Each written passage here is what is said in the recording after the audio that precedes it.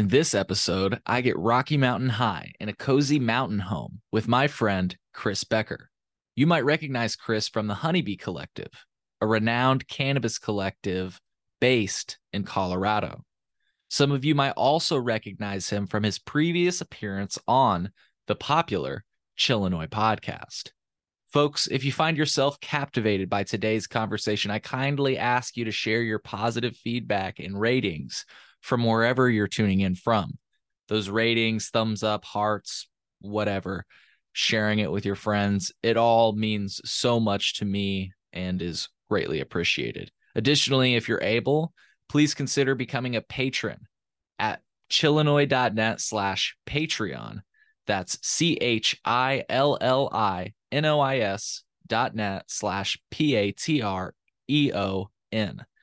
For just $3 a month, you gain exclusive access to all of the content that I release as I release it. So if you're not listening to this on Patreon, there's a good chance you're listening to this late.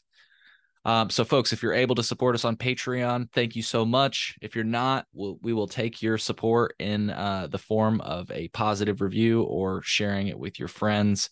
Your support means so much to me and quite literally allows me to continue doing this show. I hope you find as much value in today's conversation as I did. Enjoy the episode.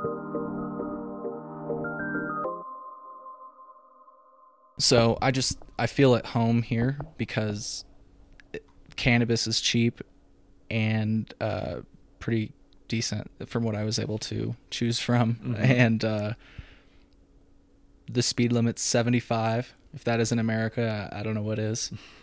And I'm surrounded by pets, so I feel at home right now. This is great that all the animals came for the interview. Feel very supported. Yeah.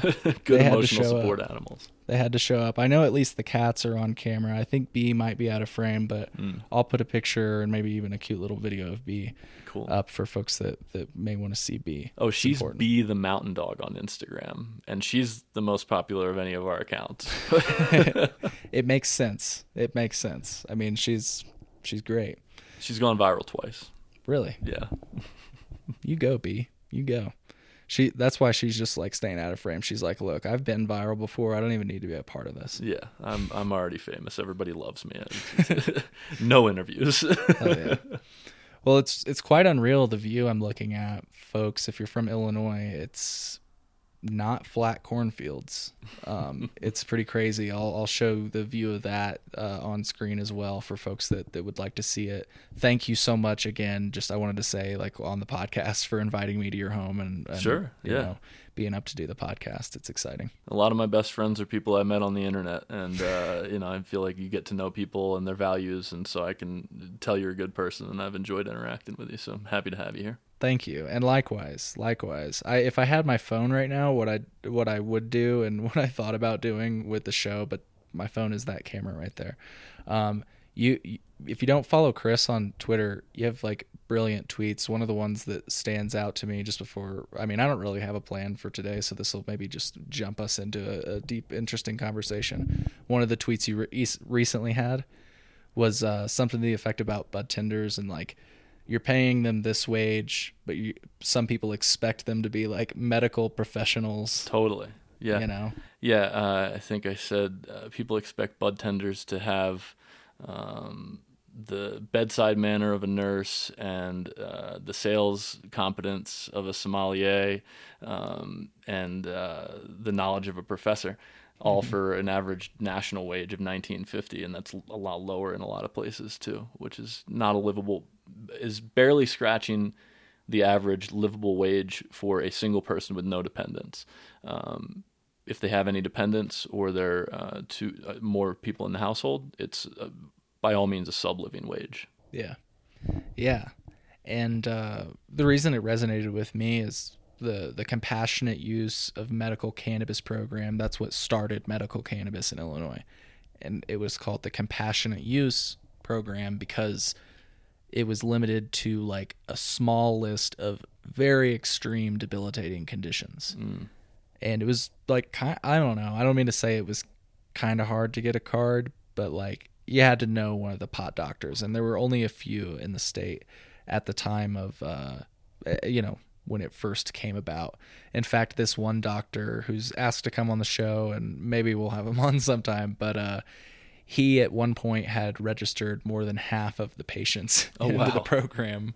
And it was like, I could be wrong, but maybe like 2 or 3 years into the program. But anyways, you had to go to somebody like him who was willing to put his license on the line because credit where credit is due. He believed, I guess, everybody should have the access. I guess my open critique of him is that he just charged so much more than any other pot doctor that I've dealt with in Illinois. Like pot doctor. Like he knew he was a pot doctor. So that always kind of stuck with me.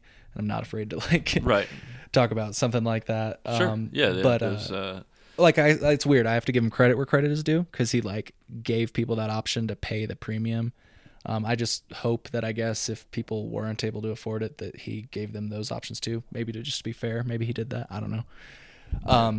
Anyways, though, not to get into that, what I was trying to talk about was the conditions. And for the most part, it was really hard to get a card. And meanwhile, the only person you would interface with is like somebody that was like my age that got their card, from one of those pot doctors because they wanted to work in a dispensary. And it was like, if you had your card, that was a surefire way to be like, I can speak on behalf of the product. I use the products.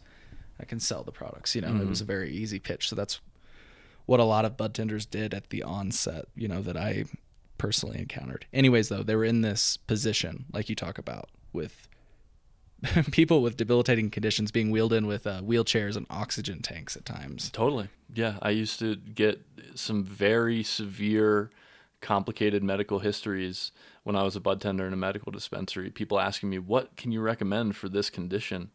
I'm like, I've never even heard of that condition, let alone a particular strain of weed or an edible that can help with it. And I think it's a great tool for a lot of people, but yeah, we're especially in medical states and early on, a lot of responsibility is placed on bud tenders, but they're not paid commensurate with that responsibility. Yeah. And they're not even tooled. That's the other part of your point, I feel like, is that they didn't just get out of fucking medical school. Right. And that's kind of like, it's like a double entendre of your point. If they would have gotten out of medical school, they would need more payment because they got to pay off those fucking bills, right? Also, in typical medical school, they wouldn't have gotten any medical education about cannabis and its effects on health. The endocannabinoid system isn't taught. I don't even think drug interactions with cannabis are taught. Like my dentist, before they give me anesthesia or Novocaine, doesn't think to ask, hey, do you smoke weed? But it's important to tell them that you do, because you can take a lot more Novocaine to get numb if you do. Mm-hmm. Yeah. Yeah. So it's an interesting state of the state of affairs we're faced with right now. And,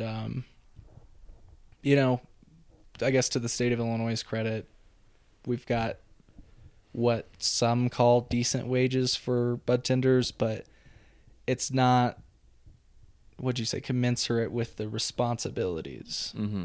Yeah. Still not like, and by that, I mean, like, I guess, so I don't know what a livable wage here is in Colorado, but it seems like you got to make, like, I don't know if I could afford to live here, I guess is what I'm saying.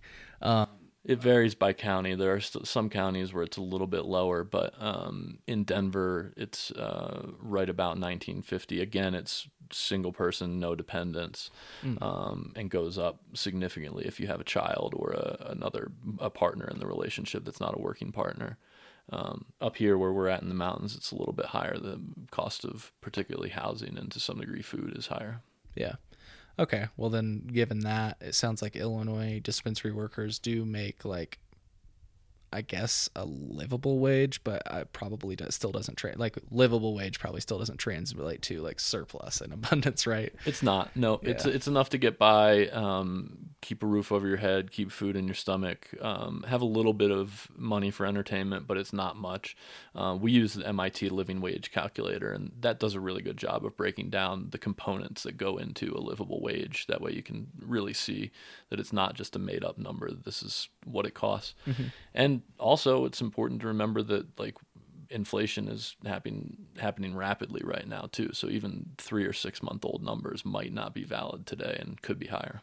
Yeah, that's a really good point.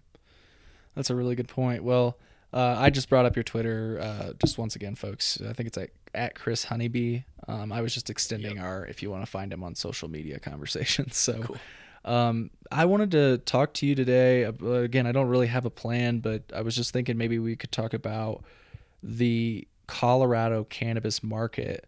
I honestly, I know a little bit about it. It was a voter initiative. Can you give me like a high level of how we got to where we are today? And then maybe we can talk about what the market is like today. Are you able to do that? I'm not an expert on the evolution of Colorado's laws. I moved here in 2020, so Okay. I'm not a longtime Colorado resident. And it was like 2012, right? Medical was either 2010 or 2012. Adult use was 2014. Okay. And the market's been open since 2014. I think they might have passed that law before that. Yeah. And initially, it was medical centers converting to adult use. And by virtue, one interesting thing that I am pretty familiar with is that prior to 2018, there were residency requirements for the licenses and for where the money came from. And so you had a lot of small operators. And as a kind of rollover from the medical days when centers were all vertically integrated, you had a lot of small, what you would call today craft operations, right? 3,000 to 5,000 square foot grow and a dispensary and maybe a little BHO system to go along with it, or a little hash washing system. After 2018, when outside capital was allowed to come in, now we have a lot of the multi-state operators. I think the biggest company now owns 27 or 29 dispensaries. What company is that? Is it Live Well, Live Well. which is Pharmacan. Okay. I was going to guess And then Starbuds is the other one that has a competing number. Starbuds. And they're Schwazi, so they're a regional MSO essentially. They're big presence here and in New Mexico, and they've franchised the dispensary into Illinois, Maryland, Jamaica. Right. Oh yeah, and Jamaica. I forgot they told us that. I was going to say we had one of the Starbuds people on, and yeah. So I was going to guess the green solution though, Live Well, which I didn't even realize. I should look at my box brown maps again. I didn't realize Live Well is under the umbrella of Pharmacan. They are. Yep. Green Solution has a lot, but it's not. It's half as many. I think it's 12 or 13. Green Dragon's another one. They have a dozen or so in Colorado. But yeah, at least two competitors with twice as many. And what'd you say the number of was Live Well? How many? I forget if it's 27, 29. Live Well might only be 24. Retail fronts. Retail storefronts, yeah. Gotcha. Interesting. Anyways, you were we were talking about medical, recreational, outside capital, MSOs came in. Outside capital, including MSOs, came in. What else happened in 2018, or that you know of? The market's really been evolving since then, right? It's gone away from the single location vertically integrated shops. Now you have a lot more of these chains, and a lot more small chains popping up to 5 and 7 store locations that are still doing acquisitions. It allowed also outside capital to come into the grows too. And what you've seen happen here is not uncommon to happen in other states as well. As the market price has gone down, there have been some people that have been able to continue operating while selling at cost or even at a loss, while others don't have as much of a runway to do that. So you're having a lot of smaller grows that aren't as well capitalized closing up. Sometimes bigger companies are acquiring their space. Sometimes they're just the licenses are just going into inactive mode. Gotcha. Interesting. Now, is there a cap on the number of licenses that have been issued in Colorado, or is it? There are local caps. So, in Denver, you can only now social equity businesses are allowed to open new licenses in Denver. You can acquire an existing license. That doesn't affect the cap, obviously. There is no statewide cap on any kind of license. There is a group of growers in particular right now advocating for a cap on new grow licenses. I don't think it would have much of an effect on the price of cannabis in Colorado. If it did, it would take a very long time to shake out. What is the group's name? I always think it's interesting to hear. So like it sounds like in Michigan it was MCAI, and Illinois it's CBAI. It's these business associations. Is it the same in Colorado? There is a group in Colorado that's called the Marijuana Industry Group, but they're not necessarily behind this move to cap licenses. It's a smaller group of growers that have banded together to try to advocate for it. Gotcha. Do they like make a case? Like, is it an economic case for why? Pretty much economic. Yep. Gotcha. Yeah, they're not making money. They're going to go under. Or they say they're going to go under, and they don't want more competition. And I mean, there is a valid argument that there is more cannabis in the state than can be consumed in the state, and Colorado has lost. We have declining sales now. We peaked at about, I think it was 2.1 billion, but now we're at like 1.7 and declining. What was the peak again? I think it was 2.1 billion in peak COVID. Prices were high and purchases were high. Sure. But since Oklahoma and New Mexico have gone legal, people that used to come here all the time to stock up are not doing that anymore. Michigan too. Yeah. Michigan has a pretty good market. Like I had to go get dialed in gummies, and I told somebody I was talking to, I was like, I'm not even buying these gummies for the effect, which they are effective, like the most effective edible that I've personally tried, like with a low dose. I prefer a higher dose, so it's remarkable to me when I take like maybe a few and I feel something, you know. I just like how they taste. They have the best flavors. I just like how they taste. And the texture is great too. You have to understand, I could have forewent them. I have plenty of edibles, and the edibles I buy are 200 milligrams, $6 a pop. Oh, wow. So, I mean, like, you know, and these are 100 milligrams, $20 a pop where I went. They're usually up here, they're 30. Yeah. Yeah. So, it was a little outrageous, but literally I only bought it because I like the way they taste. They're good. So, anyways, I don't know how I got off onto that. We were talking about the economics of too much cannabis in Colorado, and I was saying I go to Michigan, and you know, like you mentioned, other people may go to Oklahoma. I just recently learned, that you can pretty easily get like a temporary medical cannabis card in Oklahoma, especially if you have a medical cannabis card in Illinois, which is very easy to do nowadays. So credit again to the state of Illinois for at least try to give credit on the progress, because people say I bitch a lot about the lot of what we haven't done. People say I bitch a lot too, and yeah, I give credit where credit is due, and I shout people out. It's just that the messages that travel in today's, especially media world, are the negative ones. They get shared a lot further. Yeah.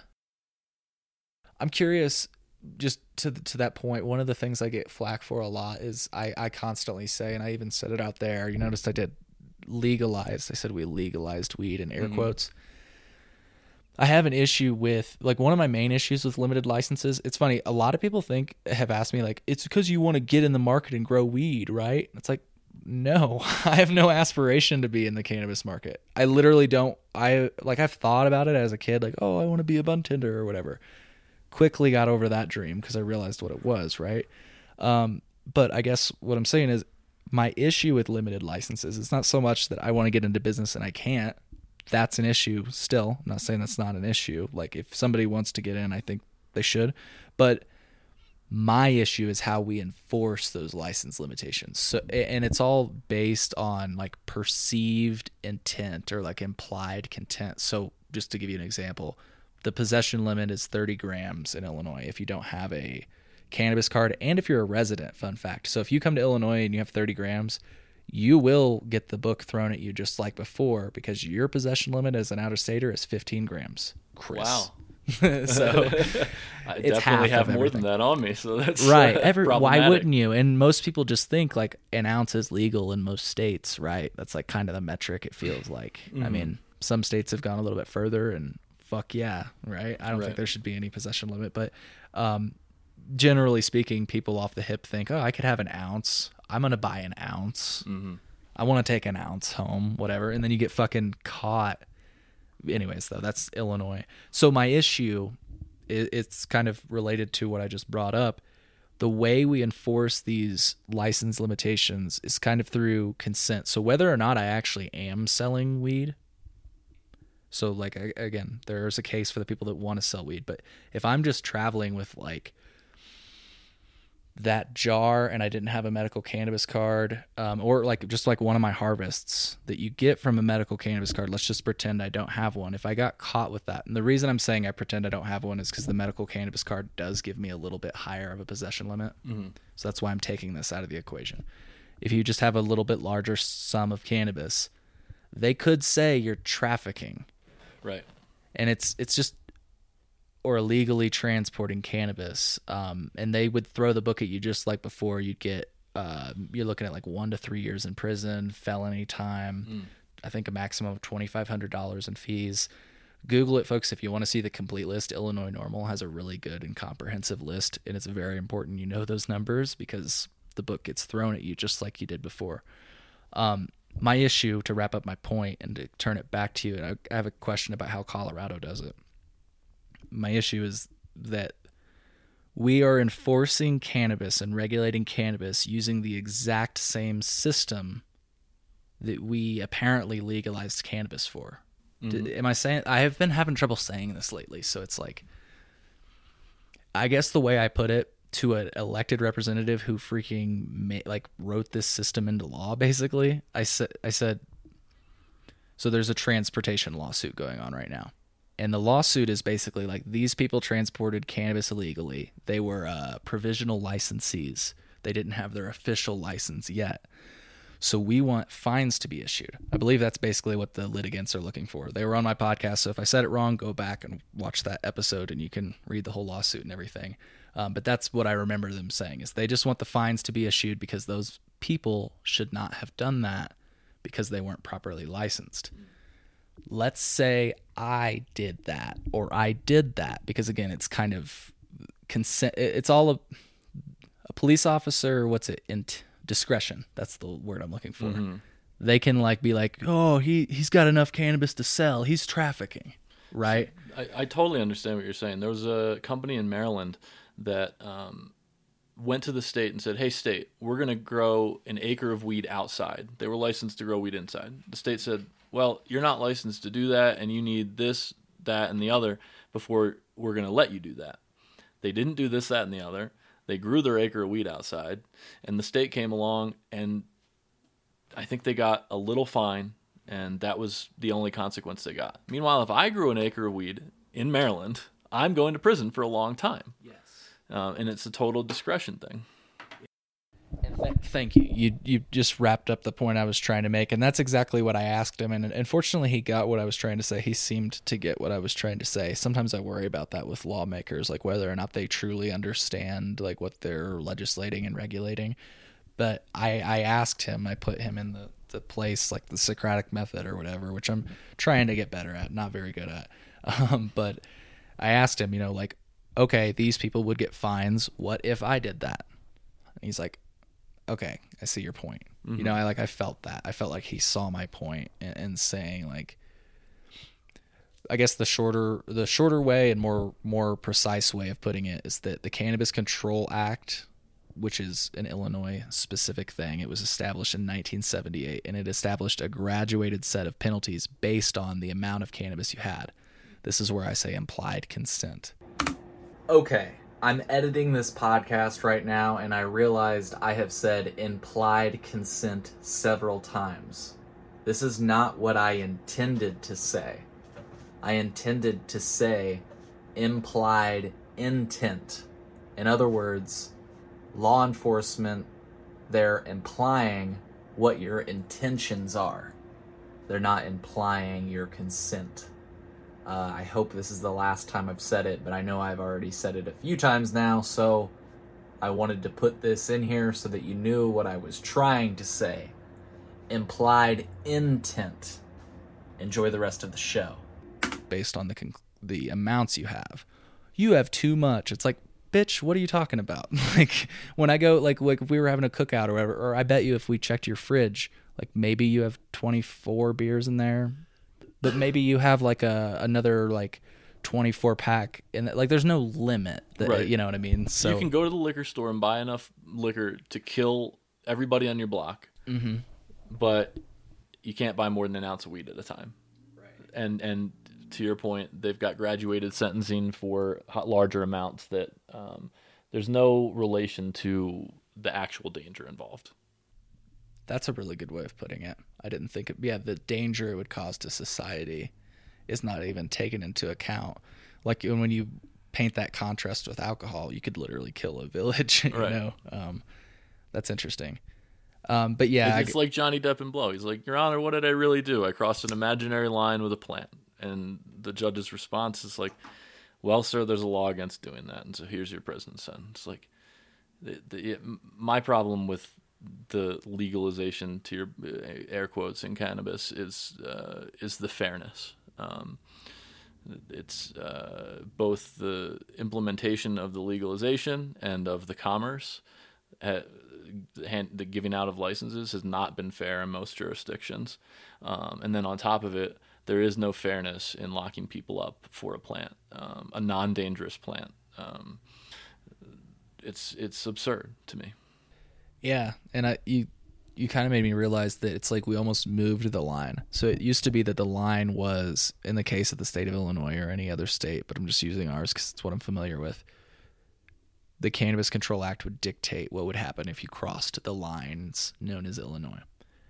Now we've moved the lines to be possession limit, right? So if you cross that line, we're still going to get you. That's interesting. I never really thought about it that way. But yeah, you get where I'm coming from. And I guess what I was going to ask you, I feel like I've made my point.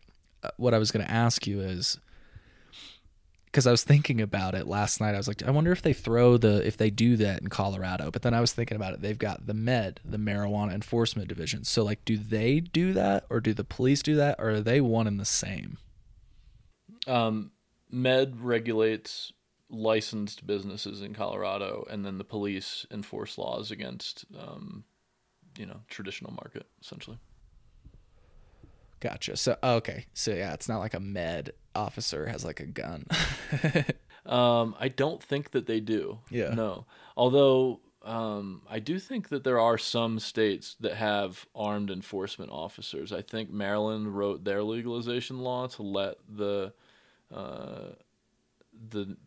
it's not the Medical Cannabis Commission anymore. It's just the Maryland Cannabis Commission, I think, or administration. But I think they have armed officers. I think OCM in New York has armed officers, actually, too. What does OCM stand for? I hear people say that. Cannabis Management. Thank you. Cool. It seems like you know about New York, so maybe you can tell us about that. But just to keep on Colorado for a little bit, you would be able to maybe tell me about, like, because I don't know, like, people talk about good things and stuff, so I want to, like, I've only read the good tweets. I've not looked at the policy and stuff. You know what I mean? I follow the developments in New York. I'm very supportive of the policy experiment that they're running there, prioritizing giving first mover advantage to people that were harmed by the war on drugs, and farmers that have, particularly hemp farmers that are many in financial distress, and a lot of them trying to save legitimate farm operations with a new revenue source. Yeah. So I'm very supportive of giving that crucial first mover advantage to those groups. And I do follow along with the laws there, so happy to talk about it to the extent that I am familiar. Yeah. Sure. Sweet. Well, cool. We'll get back to that. But yeah, so anyways, you kind of get where I'm coming from. What do you, from your perspective, is there still a lot of black market activity, or, I don't like to necessarily call it that, but that's what hits the headlines, right? Is there still a lot of like crackdowns here in Colorado? No, I haven't seen news even about a big grow house getting shut down. I was literally going to invoke my friend Jordan Davidson and ask, Jordan from Smart Approaches to Marijuana. He likes to talk about the people, the cartel that comes and buys up the houses here. I was going to ask if that's still going on. No, there are a lot of things in both the licensed and the traditional markets that only make sense when weed is $3,000 a pound and don't make any sense at all when weed is $750 a pound. What do you mean by that? Even growing indoors in urban areas, essentially, dense urban areas with high cost of per square foot, either of residential or commercial property. Mm-hmm. You can't make money growing indoors at $750 a pound without a scaled operation or anywhere near a popular city.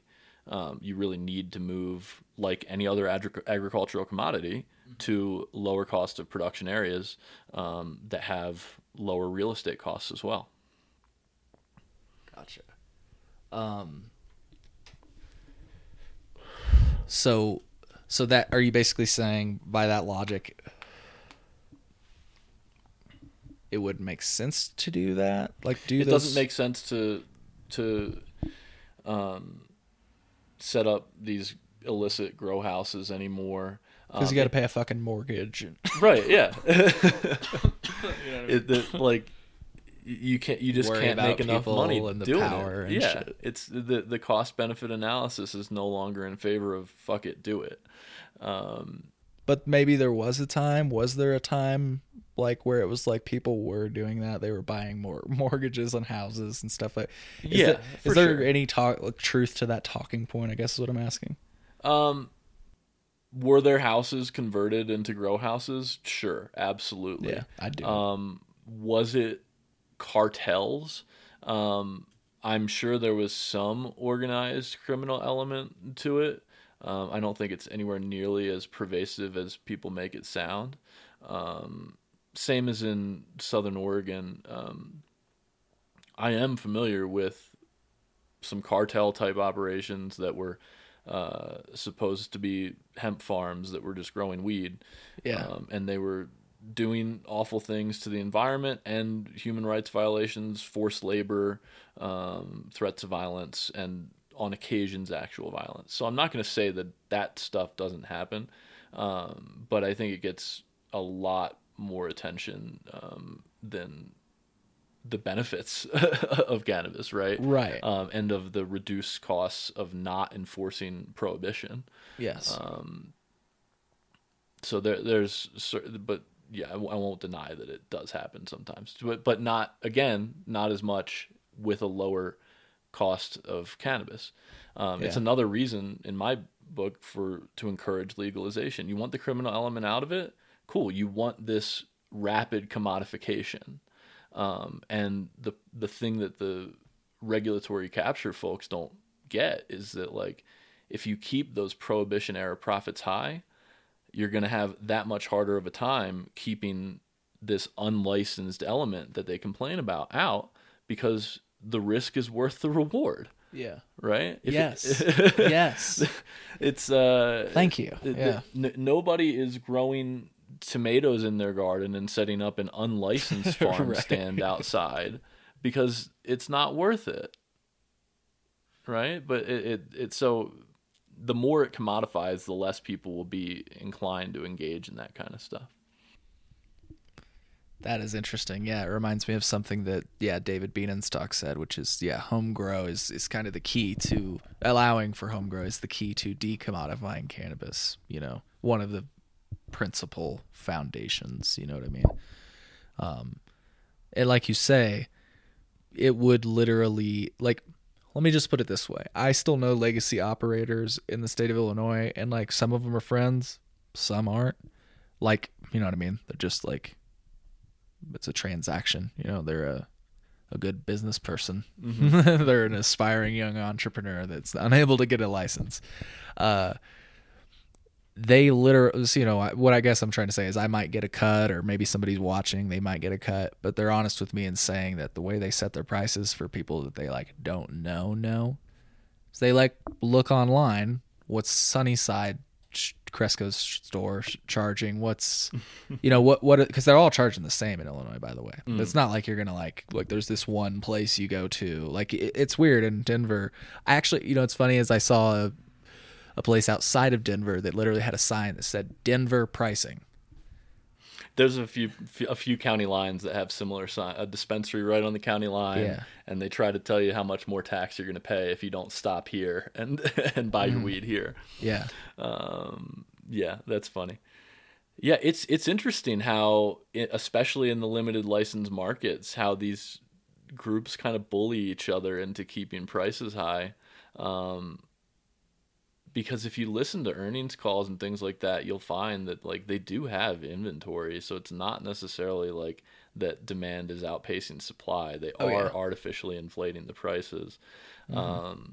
In Maryland, in the early days of the medical market, Curaleaf bought a dispensary, and they launched with $35 eighths while everybody else was selling like $50 and $60 eighths, and nobody ever said what happened to it, but I suspect that they just quickly got bullied by the trade association. Like, hey, raise your prices. Yeah, what are you doing? We're not going to keep working with you and sell to you if you don't, you know, get with the program. Wow. And when there is, you know, a small number of vendors in a place, that kind of thing can be compelling.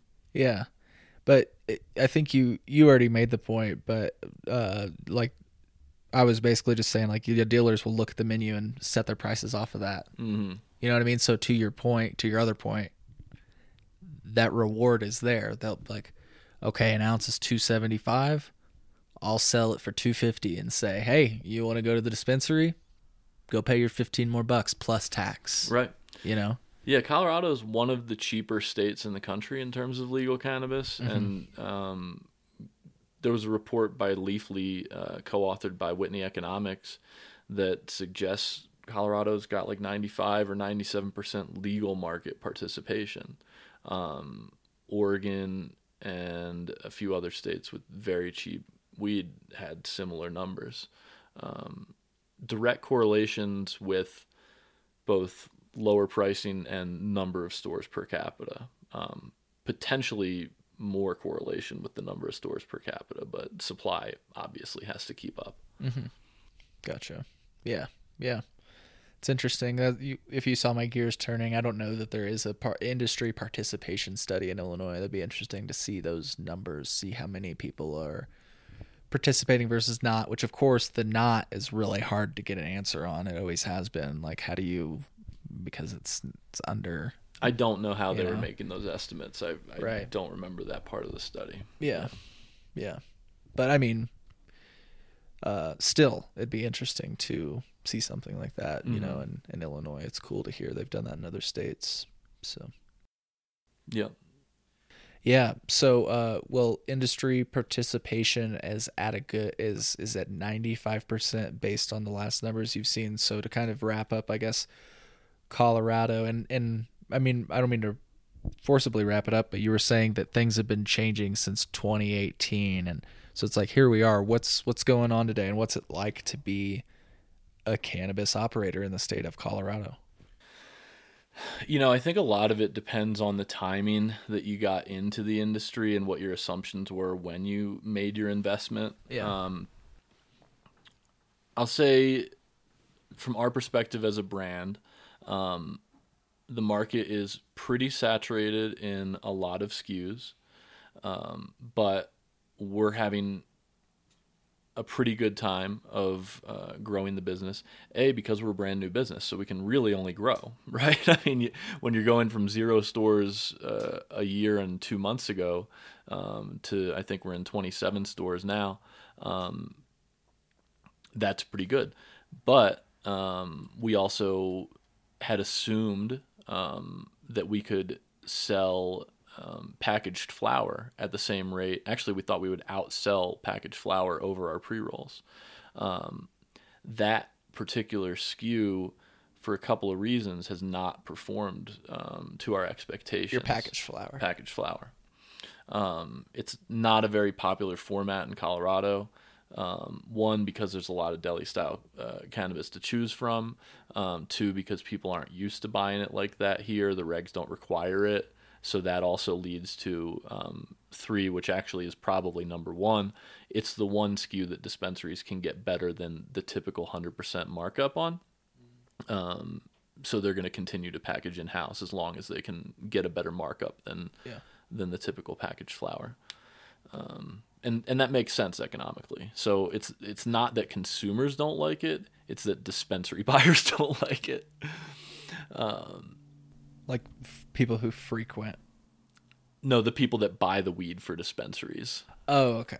Yeah. Understood. So the person responsible for making sure their store makes a profit is going to go with the most profitable thing they can buy. Yeah, it's the job. Yeah, that's exactly right. I don't fault them for it in any way. But that was an assumption that we made that was incorrect, that we had projected sales on. So that's our experience. Again, it's timing and assumptions. And I think you'd get a very similar response from a lot of operators. People that have been in it for a long time, they used to get 4 times as much profit as they do now, right? So they're way less enthusiastic, looking to sell. And you are seeing some consolidation happening where there's still a lot of people that want to be in the business. So weed is sorry if this is a generalization, but it's 4 times cheaper. Did I say that right back to you? You said they were making 4 times if you'd been in it long. Yeah. I think if you looked back at 2018, people were probably getting $3.32 a pound, and now they're getting $7. Last average from the Med, I think, was $6.98. So they're getting sub $700 a pound. So it's almost 4 times. Wow. Yeah. Interesting. So that changes things. Changes a lot of people's motivations. Yeah. Yeah. And then to the point about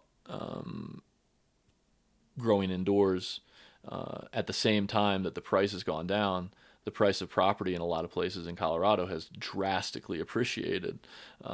So commercial space, the price might have doubled in the past 5 years.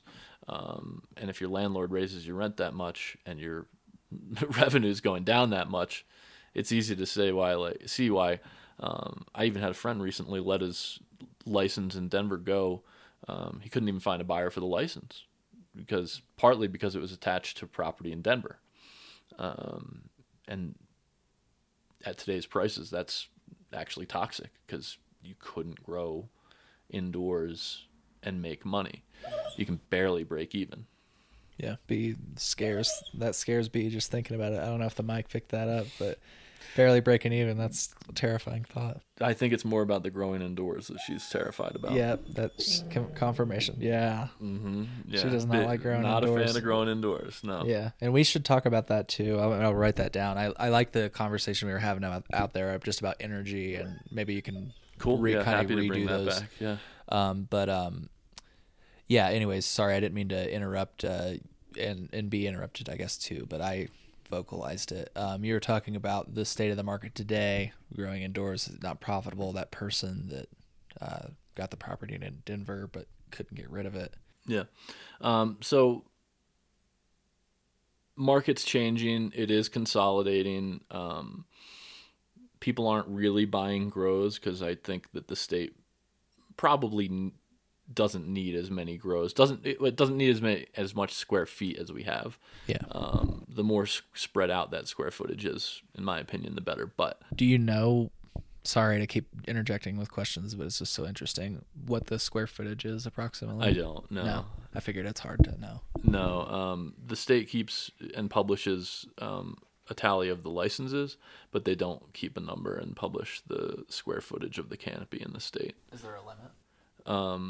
Each grow is there's a tier for your license. It starts at and it's actually not square footage, it's plant count. There's 1,800 plant count license, 3,200 plant count license, or 3,400, sorry, and then one above that, I think, of 5,000. but it's not tied to square footage. So if you can spread that canopy out, I went into a place one time that had a 40,000 square foot grow operation, but they were only licensed for 1,800 plants, and so they were growing the plants like 6 feet tall, and so spread out, and they were watering them all the time. I could find the photo, but yeah, I was standing next to one of them, and it's just like it's not a normal way to grow weed, but they were maximizing their canopy. If you can remember to send me that photo, I can try to text you about it. If you're able to share that, Yeah, that would be cool to be able to cut that into the podcast. Yeah, no problem. But anyways, we were again talking about the state of the market now. Sorry to interject with all these. Anyway, That's cool. Yeah, no, it's there's a lot of nuance to quote unquote legal cannabis, right? So, as a business, we're growing. We're also working with a couple of other new businesses that are in growth mode. One is the first Black woman-owned processor in Denver. They're one of the first awardees of Denver's social equity licensing program. And we're also working with a woman who has a edibles company as well. And so now we have a portfolio of products. We have pre-rolls, we have edibles, we have concentrates, and that helps us be more competitive and just more attractive to work with for those dispensary buyers I was talking about earlier. They have hundreds or thousands of products in their store, and they don't want to have to call a different person to buy each one of them. So that's a tough thing for a small business to overcome. So we solved it by getting more products for us to advertise, and that helps these other companies that we're working with too. That really, if you're a small enough company, you don't have enough revenue to support a full-time sales person yourself, especially in the first year as you're trying to grow. So hopefully we're adding significant value to their operations as well. Hell yeah.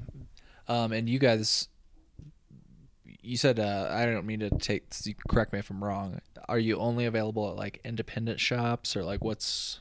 No, we're available at a lot of independent shops, and unlike a lot of businesses right now, we sell about 56% to single store locations.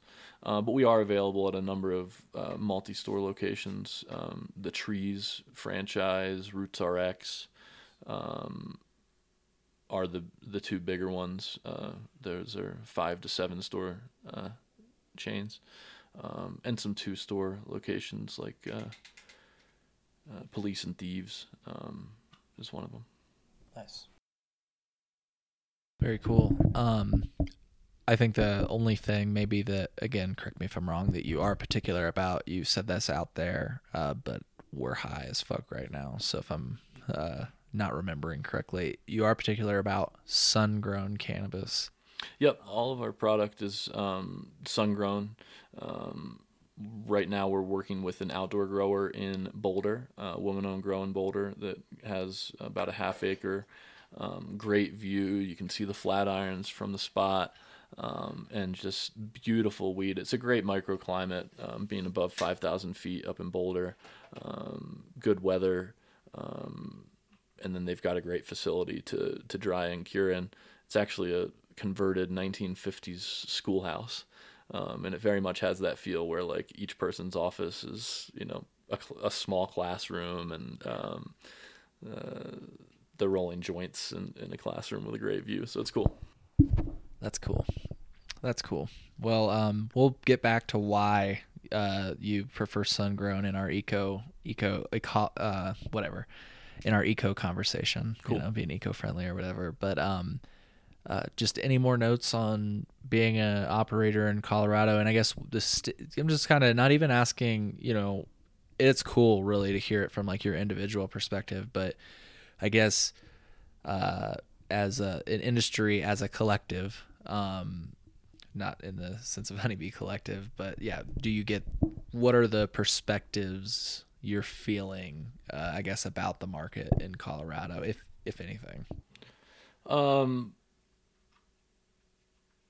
I mean, we're excited to be in business here and be bringing our products to market and our values to the market, because we felt like they were missing not just here but across the industry, countrywide.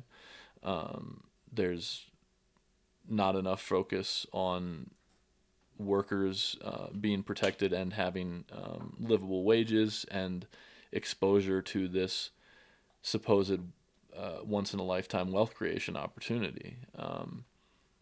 Whether that opportunity is as big as people have portrayed it is a different conversation, right? And really a political non-reality until the punitive taxation situation changes. So because of that, we're excited to be bringing our values. We recognize that the market is a tough one to be in, both for us and for a lot of operators. I think you're going to continue to see a lot of consolidation happening, and some licenses, like my friends, just kind of going into the wind, because maybe too many people rushed in seeing dollar signs. But yeah, we're excited to be here, and overall enthusiastic. Yeah. Hell yeah. I was going to ask you, just like, I guess with your experience in Colorado and everything else, and I'm rolling you a joint, by the way. Oh, thanks. So Sweet. Okay. Yeah, it's the Georgia Pie from Eclipse. I thought it smelled really good, and I got it last time, and it was pretty good. Could I see that? Yeah, absolutely. I recognize the grower. Absolutely. What do you think about vertical integration? And I personally, if you were to ask me that question, I would say, because of my knowledge of Chalene Title's proposals, of which and whom I'm a fan of, I would say we must prevent vertical integration because it's something that can lead to a monopoly. It is interesting, though, in my experience, and consider it anecdotal, there's a Michigan operator I go to, and I feel good going there because it's like small shop, veteran owned, operated, something you can't really do in Illinois. And I didn't ask them. It's actually my friend. So I'm kind of telling this secondhand or third hand, whatever is accurate.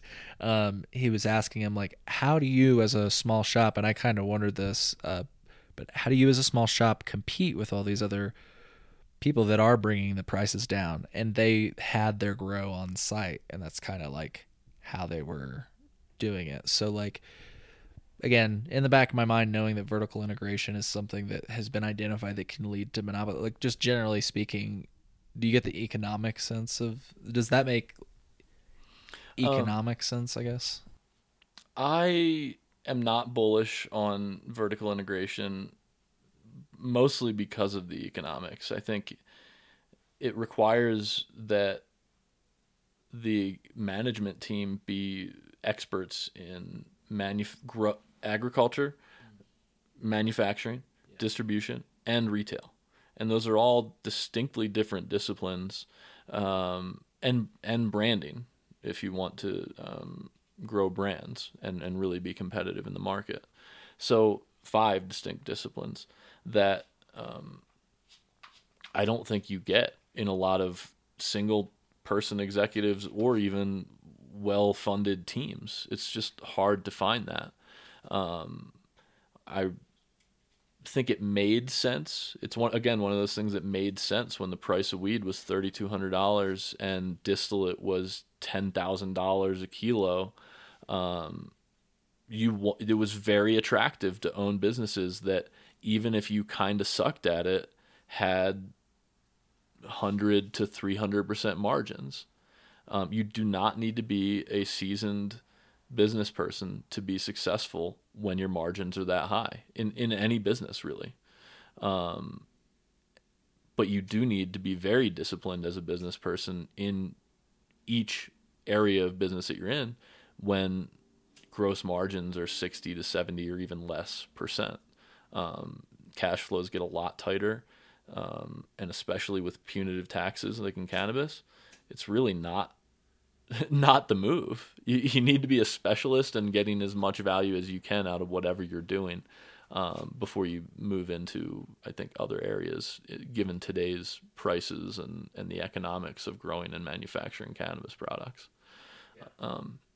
And that's on top of the arguments against vertical integration from a consolidation and market control perspective. I do think it's smart what New York is doing and what Washington has done in setting up a 2-tier system that disallows manufacturers from owning retail. You can get a lot of control over branding and distribution if you own manufacturing and retail that you have to be competitive to earn if you don't own the retail. Yeah. Thank you for this. Yeah. And I was going to say just the tip's a little loose, so if you need to tighten it or whatever, cool. Just be mindful of that. Thanks. But yeah, I feel like we've touched all bases on Colorado. I think this is from Bubba's Kush, which is a brand that uses a dog very similar to B as their logo, and so I like that. I haven't tried their weed yet, though. So. Nice. Well, here we go. It's the first drag was good. Nice. It smells great. That's smell the gas from over here. That's what sold me on it, man. I was like, okay, here we go. That's the thing. Now that there is a state like Michigan near Illinois, and I do grow my own, like, it's funny, in the past when I would come here, I would feel so pressured to, like, I gotta buy as much as I can. Just funny, another way that the state is, like, encouraging just, like, let's call it alternative behavior. Right. Yeah, like, you're not allowed to advertise it, but everybody knew it was going on for so long. I mean, come on. Yeah, exactly. So, but now that, you know, cannabis is a little bit more readily available, I'm less likely to engage in such an extreme act of federal interstate trafficking. Sure. You know what I mean? Yeah. Because I don't need, you know. Changes the game when you know you can get what you need when you get there. Yeah. So any bases we didn't cover on Colorado that you felt would be pertinent to I guess maybe what the future looks like or something, just before we close this? Future? Yeah, I mean, I think it looks like probably more consolidation, but right. Hopefully the sort of status of Colorado as a pioneer in cannabis will keep earning some of the brands that have come from here national reputations. You've got companies like Chiba Chew that are now in a lot of markets that started here. A bunch of other companies that got their starts here. There is something to be said about that name recognition, like Starbuds, for example, Chiba Chew. Those are brands that I had seen in my first few trips to Colorado. So that's why when I saw Starbuds pop up, I was like, yeah, that's familiar, you know? And for certain people that maybe went on vacation back in the day or whatever, that could win them over. Like, holy fuck, there's a Starbuds. I went to a Starbuds in Colorado back in the day. It totally does. I mean, it's as long as you have a good experience with it your first time, you're gonna hold that in very high regard. Yeah, absolutely. I would get people buying both Wana and Wild when I worked at the dispensary for that reason. They're like, oh yeah, I've seen that before. Give me that. Right. It wasn't any more nuances than that. It wasn't anything about the product qualities or what it could do. It was not the design. It was just unfamiliar. So there's something to be said about that, dude. Like, forgive me for the tangent, but I feel like this is deep. Maybe it's not. Maybe we're just stoned. Yeah. But for example, be like, be the judge of that. I just yeah, be an old growl or do whatever if yeah, sure. If this is a idea, growl. Yeah. So just to give you an example of branding, I've got this like nail manicure kit that I bought a while ago, and the only reason I bought it is because I was like looking at the brand name. I was like, and I can't think of it right now, but if I saw it, it'd be familiar. Like, literally, I can't think about it, and it's a problem because I just lost that kit, and I wanted to buy more online, but I can't think of the fucking brand. And I look up like top brands, it ain't popping up. It's a bunch of fucking like targeted bullshit, people that paid for the, and like maybe they're great. I don't know. I just want the goddamn brand that I grew up using. That's why I got it, because it used to be my parents' house, and I just recognized the brand. I'm like, oh, those are good. I know like how they work. They're good. And there's something to be said about that. That's all I have for you. That's the extent of the idea. But like, that's a powerful example, and you just gave a few others with cannabis. Like, I feel like the consumer is very simple-minded. Like, have I had an experience with this in the past? Was it good? Okay. I think I wouldn't. I don't know if simple-minded. Sorry, yeah, people are probably like, what the fuck? I'm like, let me disagree on record with that. Yeah. Maybe not consumers like you or I. How about that? I think there's a problem in the weed industry with operators assuming that all consumers are like them. And that's not the case. I don't think the average person that smokes weed wants to know as much about weed as you or I might, or wants to know as much about weed policy as you or I might, right? Right. They want access. They don't want it to be cheap, but they do want it to be affordable, and they want the quality to be good and consistent. They don't want it to be their lifestyle. It's a part of their lives that they want to incorporate in a very normal way. Just like we're sitting here smoking joints, and it's not the focus. We're not talking about the weed. We're not. It's like giving crazy heady tasting notes and like or describing the high. It's just something that's going on while we're having this other discussion or going about our lives, right? So it's not a idea to suppose that branding that makes doing less thinking easier is going to work for people, because that's true across the board for all products. So I am bullish on companies that can brand their products well. What do you mean when you say by that, by the way? Because I used that term in a video that I made recently, and I'm pretty sure I used it incorrectly. So I obviously don't know what the fuck it means. to what brand products? Or? Bullish and bearish, like in the context of what you're saying. Like, what do you mean by that? Bullish meaning feel good about it, feel like it's got a positive Some people future. are rolling their eyes like, Jesus Christ, Cole. But I gotta no, that's ask. Cool. Yeah. No, it's So I feel good and feel strongly that like companies that can brand their products well will do well in the space. And I don't mean what has historically meant branding products, where you make every product under the sun and you put your logo on it. Whether that's a celebrity's face logo or whether that's your company logo, I don't think that's the way. I mean, even if you look at our product, I'll show your viewers. The name of the product is far bigger than our logo is. Our logo is not the focus point of that product. It's the feeling that the product is meant to give you, or the mood that we're going for. So I think that effects-based marketing, flavor-based marketing, occasion-based marketing are going to have a strong future. People will come to recognize the brand, like we were talking about earlier, and just say, I just want that. And as long as that brand keeps giving them a consistent, good experience, it doesn't have to be out of this world. It just has to be what they were expecting when they bought the product. I think those companies will do well. Very interesting to think about. And when you said experience based, there's a lot of different ways you can go with it. Obviously, like I've seen the ads where it's like you're hiking and you take out your vape and it enhances your hike. Oh, my bad on that. But for the first thing that came to my mind was like beverages and weddings. Like I feel like that's still like an untapped. I don't know. The best beverage I guess I've had is the dialed in like Suve thing where I can mix in. I've not tried a lot of cannabis beverages though, with that said. So I'm not like one to be talking about. Heirloom in New York had some great flavors. Here in Colorado, I don't know if they're still around because I don't see them anymore, but there's a company called Ojai that makes seltzers, and they're really good. The guys were like in beer distribution before, so they know how to make a canned beverage really well. But they have great seltzer flavors. And then Saria, the beer company, they make a non-alcoholic beer, and they also make a THC-infused non-alcoholic beer.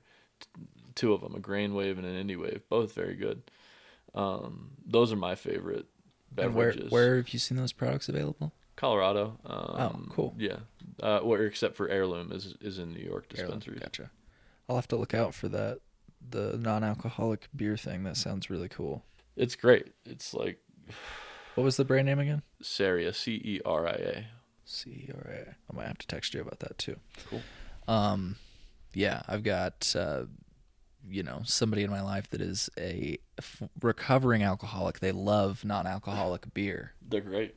And they also love cannabis. And so I would love just put Saria and Weed Maps, see what comes up, and they're not the cheapest, but they're worth it. Yeah, it's $5 a pop for like 5 or 10 milligrams, depending on the product. Sweet. So there's also Ripple, which is dissolvable THC powder. Unlike the dialed in is great, but it's got sugar in it. So if you put it in a non-alcoholic beer, you're gonna tell. Yeah. Yeah, it's really sweet. Oh, and I got to try a California product the other day called Quick Drops. That was pretty good. How is that, a drink thing? A drop? They're a drop that you can put in any drink. Wow. And it's like mixes well? And I mean, like, what I mean by that is I've made drinks, and sometimes if the cup is like plastic, it'll like stick to it. BH, yeah, it'll come out. So like, the Quick Drops mixed after a swirl. When it dropped it in, you could definitely see like it was not. It was a different consistency. The powders, I'd say, probably work the best. And actually, the company that we're working with for edibles called Short and Stoned, they have a dissolvable solventless powder. So it's a rosin based instead of distillate based. So that's something that you might want to check out as well.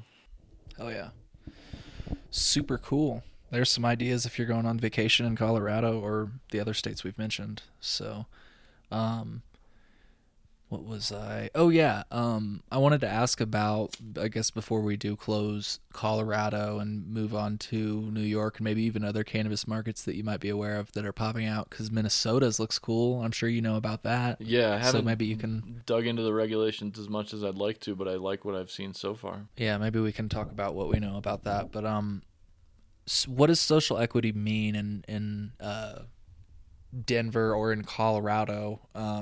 And just the root of that question is, it seems like social equity in Illinois means, I finally figured this out. People are saying it much more clearly than they were in the past. Social equity is market share, and it's tied in with limited licensing.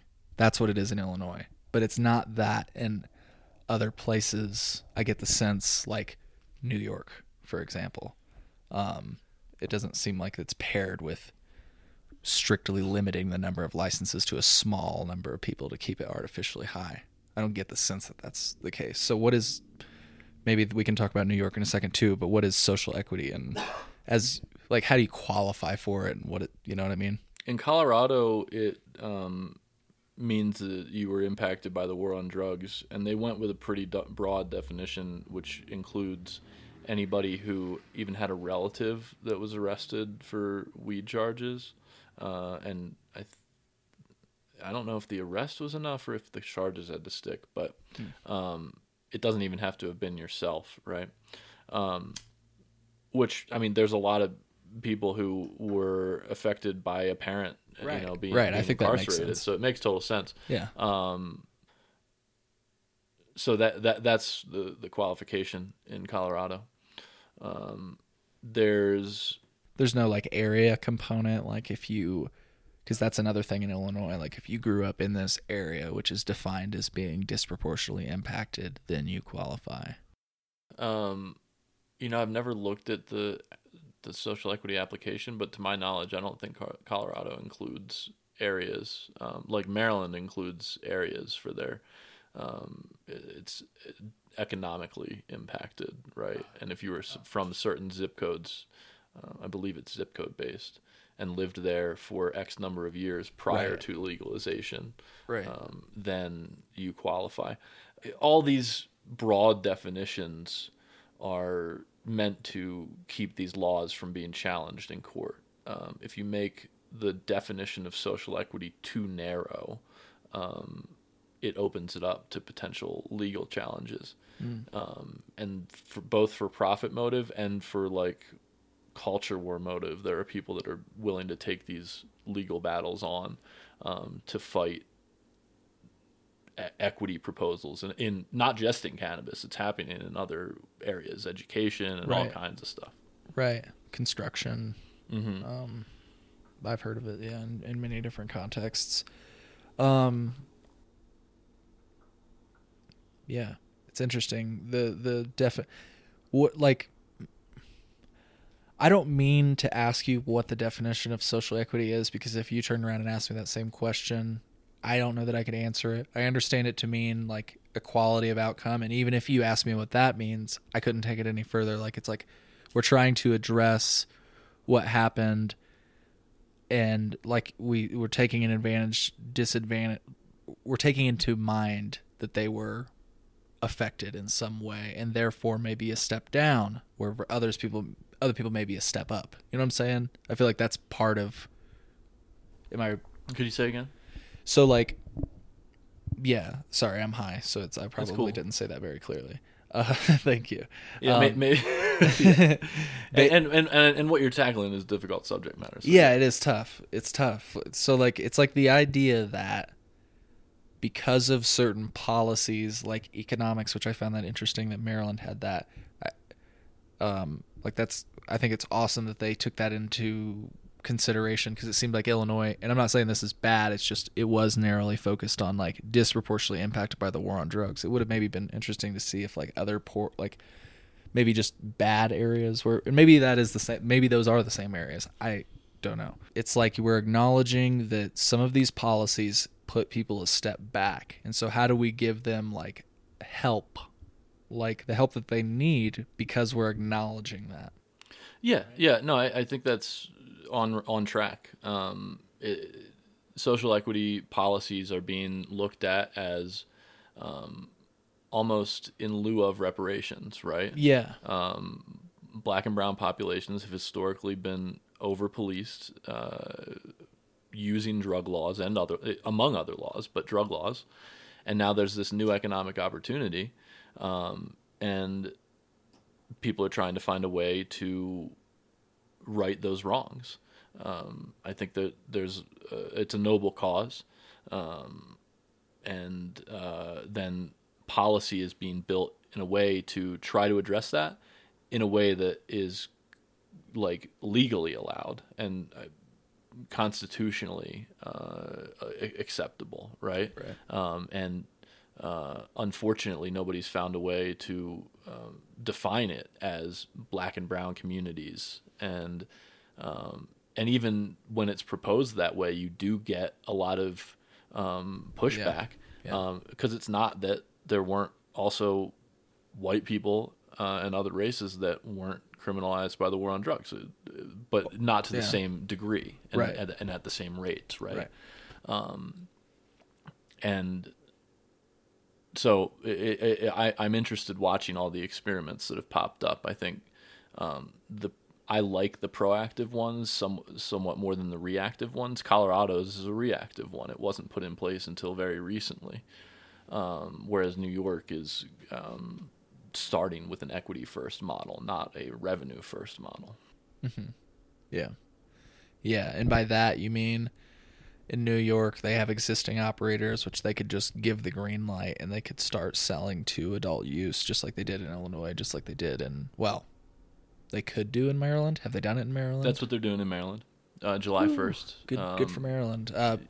But also maybe that's not so great. You know what I'm saying? I'm It's not my favorite. I advocated and wrote letters that first mover advantage should not go to the existing operators, and Right. that at least some licenses should be allowed to open up before they're allowed to convert. Missouri, same way. And it gets hailed by capital market people and people that have publicly traded companies as the way to go. They're like, look at Missouri. They're on track to do $2 billion in their first year of sales because they allowed all these existing operators to convert. I get it, but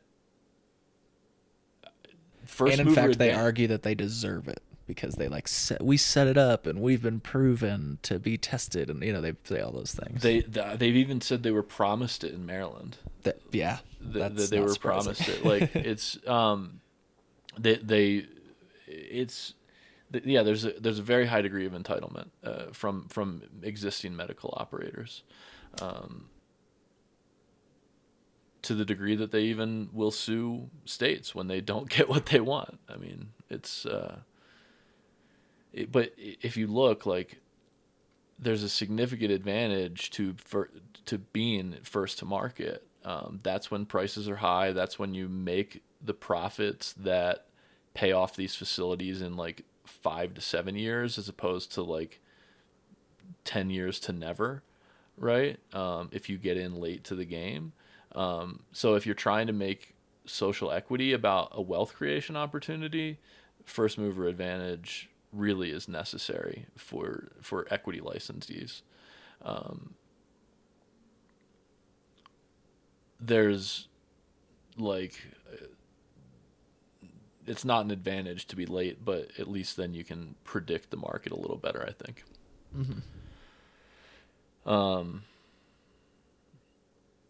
Yeah, so it's interesting to watch. I like what New York is doing. The first retail licenses are all going to people who have criminal charges and have operated a business that was profitable recently. So they're obviously very capable, right? Yeah. There's been some issues with the rollout that have kept these a lot of the licensees from becoming operational. I think the biggest one is that most or a lot of applicants were relying on the state to find their location and fund the build out of it, which the state had promised to do, but they haven't raised the money to actually accomplish that goal. Yeah. Interesting. In New York, and like, I know the answer in Illinois, but I wonder, like, so like I probably didn't nail the definition of social equity, and as you said, it's not been like clearly defined, and it is broadly defined in many cases because of some objections from yeah, I'm not even gonna go there, but I'm starting to wonder, like, and I don't know what New York's looks like, and I don't know if you're able to speak to this, but like I'm wondering why social equity doesn't, at least in Illinois, this is my anecdotal perspective coming out, it doesn't include the end of the criminalization of cannabis. Like, everybody hails it in Illinois as a success, and again, maybe I'm speaking anecdotally, but it seems like a lot of people in the media like point to Illinois as like, and I guess it's good. Here, let's give credit where credit is due. I guess the good thing that we can draw from Illinois is that it does seem like every state forward, and even maybe Colorado, is following us. I've heard that. Like, social equity is now part of the conversation, like a mandated part of the conversation. Yeah, I think to your point about credit where credit is due, it was one of the first states to implement an active social equity program, or at least and like lean on it and like point to it as like I feel like that's the reason it got passed. And I know maybe you can't speak to this because you're not from Illinois, but people would point to it like, we are going to right the wrongs of history with this. You know what I mean? No, I wasn't like paying attention when they did it. Yeah. So, but that's the thing. That's good to know. Yeah, it's and it's like, that's a lot of people credit it to, and that's why some of our social equity licensees are so frustrated, because they're like, this law was passed because of us. to give us a chance, and then years ago, and they're not operational. And yet. they're not Yeah. operational, and they're facing all these politicians issues. are still saying, "Hey, look what we did," and it's like Right. you didn't do anything. Right. And to the point about like the people that cheered on and looked to it as I've heard it referred to as a better model for social equity than New York, where the only companies that are operational in New York are either social equity applicants or nonprofits. So in my mind, they're doing better than a state that, has a massive $2 billion a year market, and there are no active social. There's like what, 4 or 5 active social equity businesses in Illinois. Yeah. But I think that again, the point from at least all of the licensees I've spoken to, because I've not spoken to all of them. There's a limited number of them, but it's still over 100, like technically speaking, when you break it up into like craft and then retail and all that stuff. And some of them hold multiple licenses. That's I don't want to bounce off of that, but market share is a key component of social equity. You know what I mean? So it's like that. I wonder if so. Like you're saying, and I agree with you. I want to be clear. I agree with you that that's, in my opinion, that's better. There's more people that are currently operational. New York did it after us, and there are more people possibly currently operational. Like that's crazy to think about, but like I don't know, it's interesting. They're like, it's not about how easy the license is to get, and I don't think they were like saying, they're not cutting off their nose to spite their face. I want to be clear. They're not like, we want this to be hard for ourselves, but they're definitely not advocating to make it easier. You know what I mean? Like for others, you know what I mean? It's all about making it easier for them and their experience. And I get it.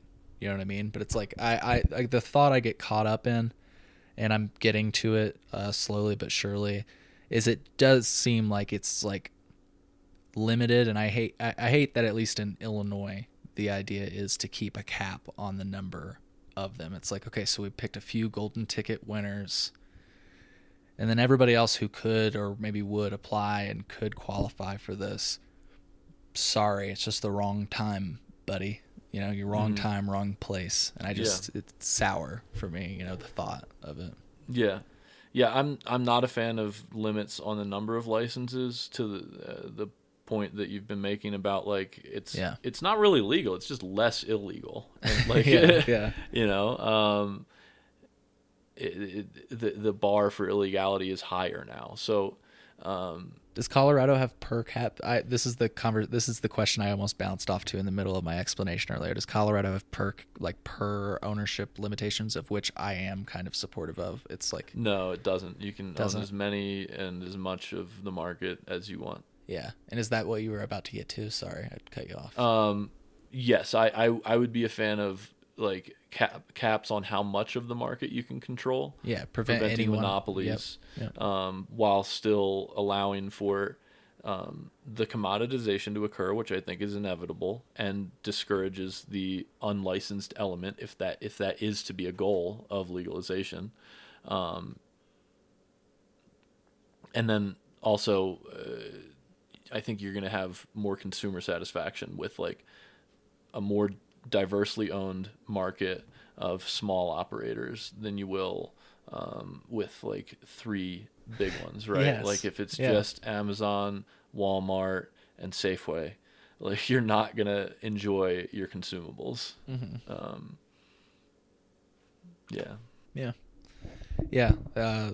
Brilliantly said. Well, what I was going to ask, and this is what I've been building up to, and we can maybe wrap with our eco conversation and go get some food, because I've got the munchies. Yeah. So I wish that social equity started to include like part of the definition, like maybe we could write this part out, like maybe we could write this part out, because the other parts, like you said, if you bring up like race, people get touchy. I feel like what we should write into it very clearly, and it's easy and it's broad and understandable, is like social equity should include, if we're going to say that social equity is a success in our state, it's the ending of the criminalization of cannabis. Like, however we have to do it, descheduling, no more possession limits, no more plant counts. It's like tomatoes. You know what I mean? Like, and I'm like, because it's like, here we are, we're acknowledging what has happened, and we're like, these are the policies that started this all, and this is why we need to give these people a chance and support them and everything else. I think you were kind of alluding to this earlier, but like, yeah, all laws are enforced by the same judicial system that, in my opinion, is almost entirely lacking in actual justice. Yes. Incarceration is the ultimate penalty for a wide range of crimes, and is used far too often. I mean, if locking people up made society safe, we would be the safest country in the world, and it's not true, right? Yeah. There are much safer places in the world than the U.S., and they incarcerate people at much lower rates. And police have no duty to help you. They are routinely violent and abusive and murderous against the citizens that they're sworn to protect and serve. So it's one of those things where, like, can there be any justice to legalization when it's enforced within this same system? There's still people that think you should be locked up for a plant, and I mean, that's such a misguided way of thinking. That I almost don't even know where to start with them, like in trying to convince them otherwise. So, yeah. Well, sounds like we're on the same page about it. It sounds like you're picking up what I'm putting down. But yeah, it seems like, there are many different definitions. Some people have even, our governor's tried to say he'll bring up expungements, and I'm like, you can't say that expungements are part of social equity. I will give you that it affected people. It's part of the policies that affected people. I was able to get an expungement. Yeah. It should just. The thing is, though, about an expungement, I don't think it's a social. It's like, you can't say that's social equity. And please correct me if you feel differently. I don't think it's social equity because the government should do that. That we are acknowledging that what they did was wrong. So it's not about like giving me a hand or acknowledging what you did. I mean, it is acknowledging what you did. It's acknowledging what you did was wrong. Undo it. And you don't get any like applause from me. Like, that's just what you should do. You know what I mean? Yeah. It's weird to me that should go without saying. It's legal. So why wouldn't my record go? It's the right thing to do. Right. Yeah. Yeah. Yeah. I think in a way the term social equity has been bastardized for a lot of causes, political and personal. Yeah. And often used in substitute of just the right thing to do. Yeah, I think it's only just that if you're going to legalize weed, that people with old charges should be able to expunge those charges. Yeah. Yeah. So, well, I guess just to wrap, why do you love sun-grown cannabis? You had listed off an interesting stat to me earlier, and I'm sure that nationwide it'd be interesting to see what these numbers are. But yeah. So sun-grown weed is way better for the earth. In Denver, indoor growing contributes to some like 10% of our industrial emissions. There's a lot of square footage of indoor growing in Denver, and the power in Colorado is powered by dirty power plants. And so every watt that you use is causing more emissions. So also not very economical. There are some benefits to the amount of control you get over the environment, but those benefits come at significant cost to building out that infrastructure to do it properly. And in cities, popular cities, the cost of real estate is just too high to do it economically. So Excuse me, I feel like I'm going to sneeze. Oh, it's all good. So, yeah, it also, there's a study that came out recently, compared a couple of plants grown side by side, both indoors in a controlled environment and outdoors under the sun. The plant that was grown outdoors had much more diverse minor cannabinoids, a higher level of terpenes, more terpenes, and was stickier, and may have had more aroma as well. There's just a ton of benefits to growing outdoors. There, people that say you can't do it and get good quality product.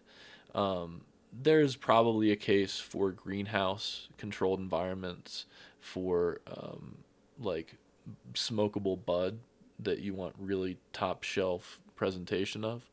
But there's a lot of really high quality weed that's grown outdoors that's perfectly smokable, if not as pretty as the same plant grown indoors. Yeah. And I mean, I think you just said part of it. What you were saying is that even if it's not smokable, maybe you could extract it or put it in a rosin press and make some good edibles out of it. You know what I mean?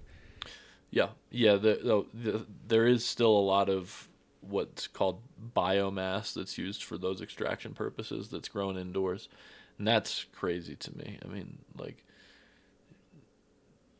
selling it as byproduct makes sense, but it's relying on it and as an extractor paying those prices seems wild when you could just buy outdoor crop for significantly less and probably have higher yields. Because it's not trim material. Yeah, and that's kind of that's where I was coming from. Is so there's I recently found out, and it apparently was this. It seems like it was a secret because it wasn't written into Illinois law. There was a few cultivators that had been allowed to grow outdoors, and it's very strictly said in Illinois you've got to have like a cultivation center. It's indoors, like the all this stuff. And so apparently a few of these operators, the big ones, got a temporary variance to grow outdoors on the understanding that it's not to be used as smokable product, only to be extracted for like infused products. The trade association is very powerful in Illinois. Yeah. And so apparently, I've not been able to get my hands on this lawsuit, but we had a cultivator that went on the record regarding this lawsuit, and they backed up what I'm saying too, by the way. They basically, apparently other people wanted this right because, again, not that it's like something you should lean on as a business model, but in a time when you're looking for money and you're trying to like maybe diversify your product portfolio or whatever the case may be, like throw me a freaking bone here. Can I grow outdoors? And apparently they were like, nah. And apparently, I keep saying apparently like that kid off of the news segment, you know what I'm talking about? The viral one. I'll stick it into the interview for people that don't know what I'm talking about. What did you think about the ride? It was great. And apparently, I've never been on live television before, but apparently sometimes I don't watch I don't watch the news because I'm a kid, and apparently Grandpa just gives me the remote after we watch the Powerball. It's the Powerball. But allegedly, those variances did expire for the operators that were doing that, and it wasn't like they were just like growing it out in a fucking field. I thought that was the case at first, and people described it as a field, but apparently it's like it is an enclosure, but it's like netted and it's got a lot of cameras around it or something like that, but it's outdoors still. I don't know how to describe it because I've not seen it, but I've just been told about it. A lot of outdoor grows are required to have 360 cameras and privacy fence and that kind of thing. Yeah. So again, the reason I bring that up is people want to do it, and the state all of a sudden is being like, nah, you can't do that. And I've even heard apparently the state bring up reasons like, well, it's not safe. What if something in the air polluted it. And it's like, but you test the batch at the end of the day. So like deny it. You know what I mean? Like, I don't know, like, what's the deal? There's no good reason not to allow outdoor growing. That's another thing that I think New York got right, is that the first licenses to grow were granted to companies that previously had licenses to grow hemp. Right. Tell me about that. A lot of them were growing outdoors and did grow outdoors, and they were allowed to grow a lot more outdoors than if they went in a greenhouse. And I think that their grow license tiers are still based on that. Like, you can have X canopy if you have greenhouse with supplemental lighting, and you can grow more if you grow outside.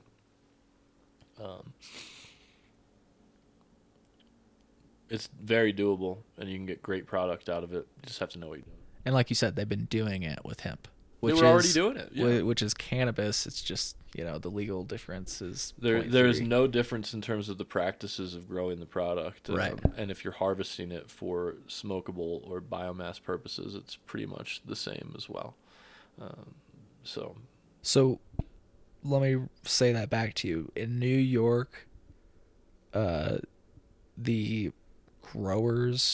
people that were hemp growers can now be in the like new adult use market. The first licenses that were granted last year were granted to hemp farmers that applied to convert. This October, I think, is when they're expecting regular licenses to open up for cultivators. Gotcha. Do they have home grow in New York? They have to implement home grow within 18 months of the first legal sales, which happened in December of last year. So I'm glad they at makes least it next July that they have to have allowed it by then. They do have medical home grow in New York. Oh, cool. That's cool that they at least like have an ultimatum. Yeah. And honestly, if I were, this is not legal advice for anybody from New York, but like if I were a New Yorkian, I don't know if that's what you say. A New Yorker. Yeah, a New Yorker. I'm so fucking high. I would basically just like look at those medical regs and comply with that, and then like just bank on that, because like worst case scenario, they're gonna be like, all right, fuck it, you can do the same thing as medical patients, right? I mean, worst case scenario. I don't know. Like Maryland has 4 plant count for medical patients, 2 plant count for non-medical patients. 2 plant count. Okay. Per household too. Per household. They did that in Illinois as well. Yeah. They did that in Illinois, fuckers. Damn it. Colorado's caught up to that too. You used to be able to like pull together so many adults in the house, and you can't do that anymore. No.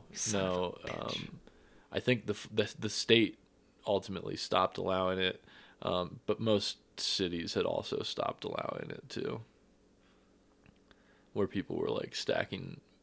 I guess when we're talking back to where we started, the impact is that of the energy, like the impact of everybody fucking growing like crazy amounts at home, like it. I doubt that home grow was having the same kind of effect, because most home growers use like, I mean, even back then they weren't using 1,000-watt lights at home. Most people use like now a 600 watt LED or a 300 or 600 watt like HID. 1,000 watts, like then you start needing all kinds of AC and stuff like that, and it's just next level. Yeah. Why do you think what do you think is the driving force behind cutting it down? Like, did it what? Like in Colorado, at least. Well, I mean, they wanted to increase licensed market participation. They don't want to miss tax revenue.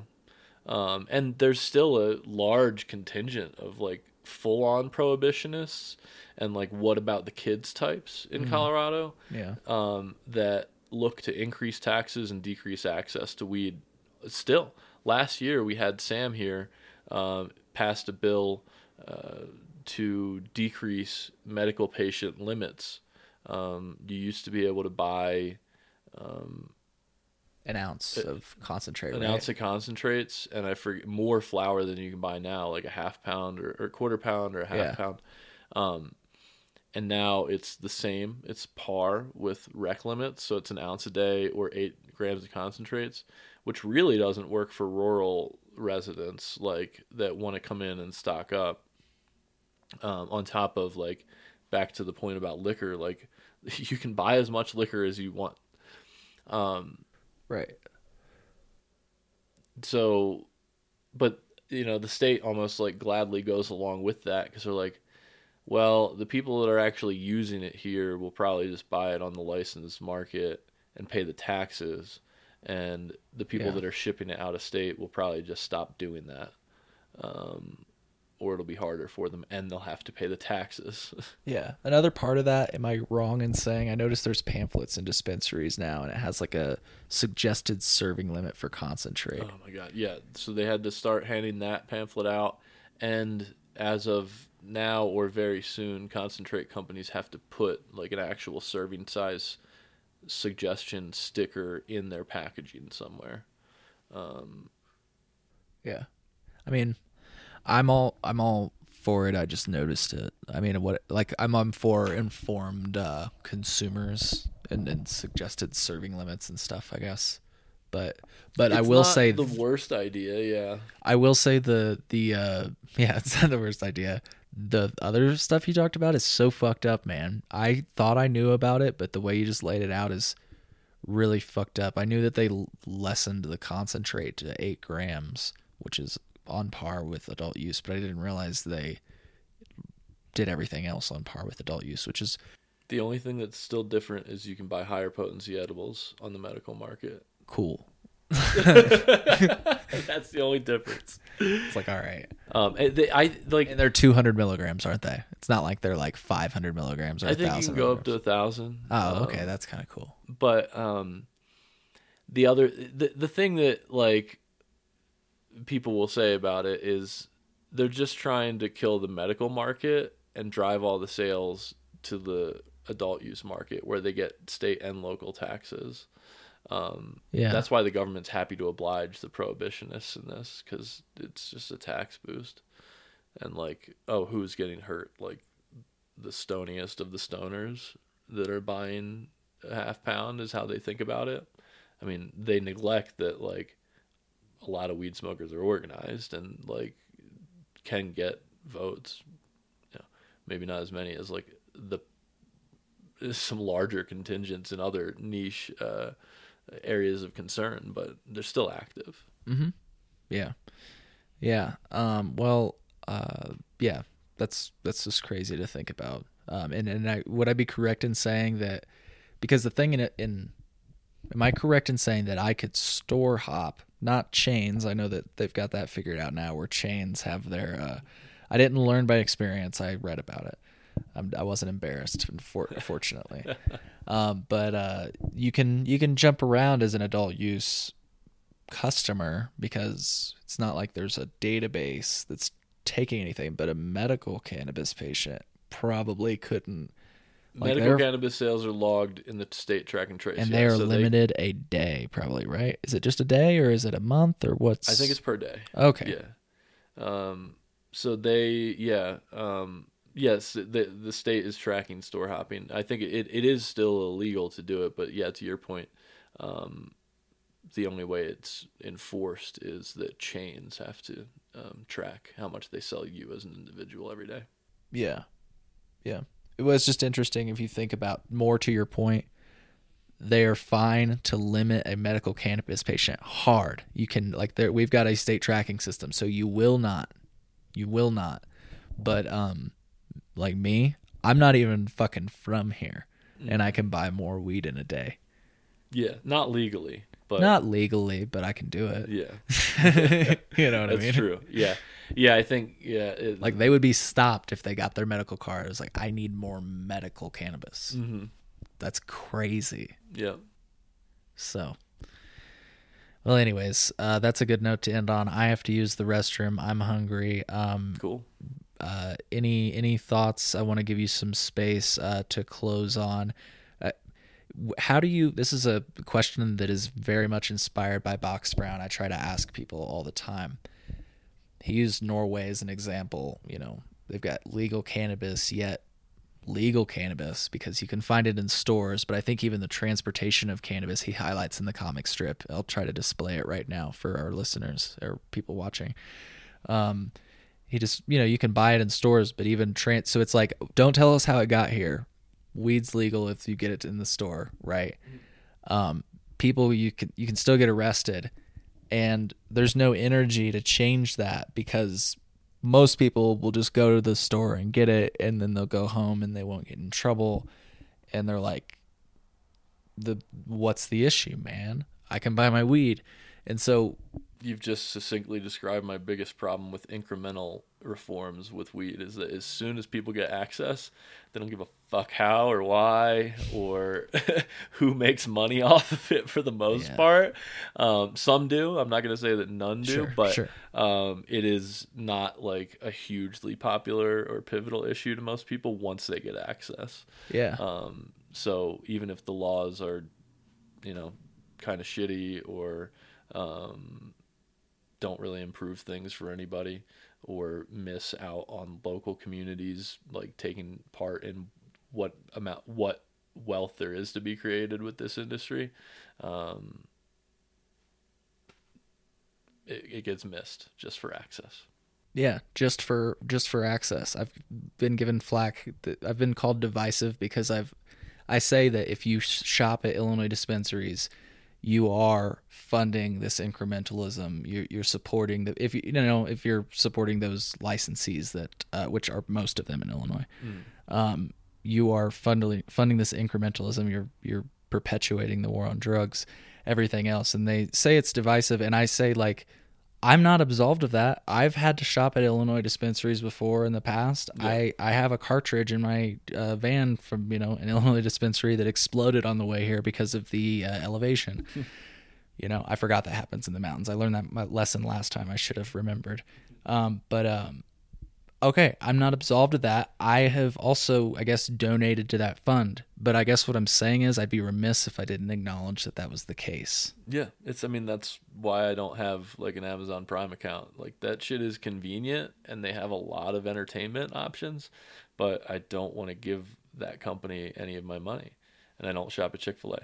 And there's a couple other companies that I just don't give my money to because I don't like what they support. And then when I have a chance, I go to Lowe's over Home Depot. Yeah.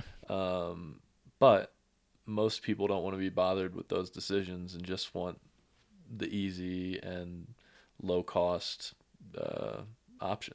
I'll end with my guilty pleasure because, to your point, it's the worst polluter I think in the world. Do you know who they are? I think, if I'm wrong in remembering my numbers, like a brand that contributes to the most pollution. No. Coca-Cola, I believe. Oh, really? I fucking love Coca-Cola. I'm a Coke head, and I hate saying that out of context, but I've said that out of context before. Like, I'm a Coke head, and like, whoa, and I love Coca-Cola. Coke is great. It's a great product. I feel bad. Medium Coke is the best Coke that there is, just for the record. Yeah, and I feel bad for supporting it or whatever, but yeah. I didn't know that they were the world's biggest polluter. Maybe I'm wrong on it. People Google it. I want to look that up. Yeah, but. Look, we all live in this world, and I feel like it's not doing better doesn't have to be all or nothing. Sure. And there's a lot of people that don't want to take such a nuanced view, and if you listen to people online where nuance doesn't play, then you never you'd be all in one way or the other, right? It doesn't have to be that way, right? Right. On an individual level, it's cool to indulge every now and then, and it's cool to try to do better every now and then. Yeah, and like you say, it's nuanced. Like, I'm drinking it knowing that I hate what they do. It's like, God damn it, this is so good. What the fuck? Yeah, I won't acknowledge. I'm not gonna say that Chick-fil-A's waffle fries aren't amazing. Yeah, God damn. I know that they're very good. It's an excellent product, and I'm not buying it. Mm-hmm. Right? Well, anything else as we close? Sorry, I told you I'd give you the space and then I jump in. I'm high as fuck. Oh, cool. Yeah, you had asked about our fundraising earlier. We are actively fundraising. Anybody can invest in the Honeybee Collective with as little as $100. We're on the Mainvest platform, so mainvest.com, and you can search for the Honeybee Collective. We are expanding into New York. We're currently in 27 dispensaries in Colorado, and we're bringing our values and our products across the country. So we're very excited about that. We're bringing on some new partners in that business. So plan to launch products in New York in probably late August, early September. So keep an eye out in New York dispensaries as well. And follow us on social. Yeah. Hey, congrats on getting into other states. I didn't realize that. Thanks. I think you had mentioned it honestly in the past, but I didn't really come to fruition. That's why I'm paying so much attention to their market. Yeah. We are very excited. We partnered with Hepworth Farms, which is a 7th generation woman-owned family farm. They grow food, and cannabis is a way to bring much needed revenue to a small organic farm that, like, it's very hard to be competitive in that line of business these days. So we're very excited. They have some of the best product in the market. That's not just according to us. Some of my friends that are dispensary buyers, like, have seen everything in the state and say it's very, very good. Nice. So very excited to be in that market. And I very much support, like I said, the policy that's being implemented there. So want to be a part of that movement and want to see our brand and our values spread more into the industry, because that was really why we started this company. Is like we were frustrated with the way that business is done in the industry and wanted to see it done a different way that was a little bit more fair. Yeah. And again, if you're down with that, you can invest. Chris will get me a link that I'll include in the podcast description. You can click on that if that's easier, or you can use the instructions he gave you, whichever is easiest for you. I encourage you to, if you're down with it, invest. It sounds like, I mean, do you mind what sounds like there's good options? I looked at it the last time you guys were calling for investment, and it's like, it was reasonable, like, and good returns. So cool. Yeah. So, we're selling equity this time, which means you can own a piece of the Honeybee Collective. If we were to get acquired in the future, or our ultimate goal is to exit into a full employee, 100% employee ownership through a formal ESOP trust. That's our end goal, but we wouldn't turn down good offers that enriched our team as well and our investors. So the upside isn't defined. We're raising up to $500,000. You can invest with as little as $100. So far, we've raised about $57,000 from 40 people, I think. So we're very excited about that. And a lot of our investors, you mentioned our last round. Our last round, we sold debt.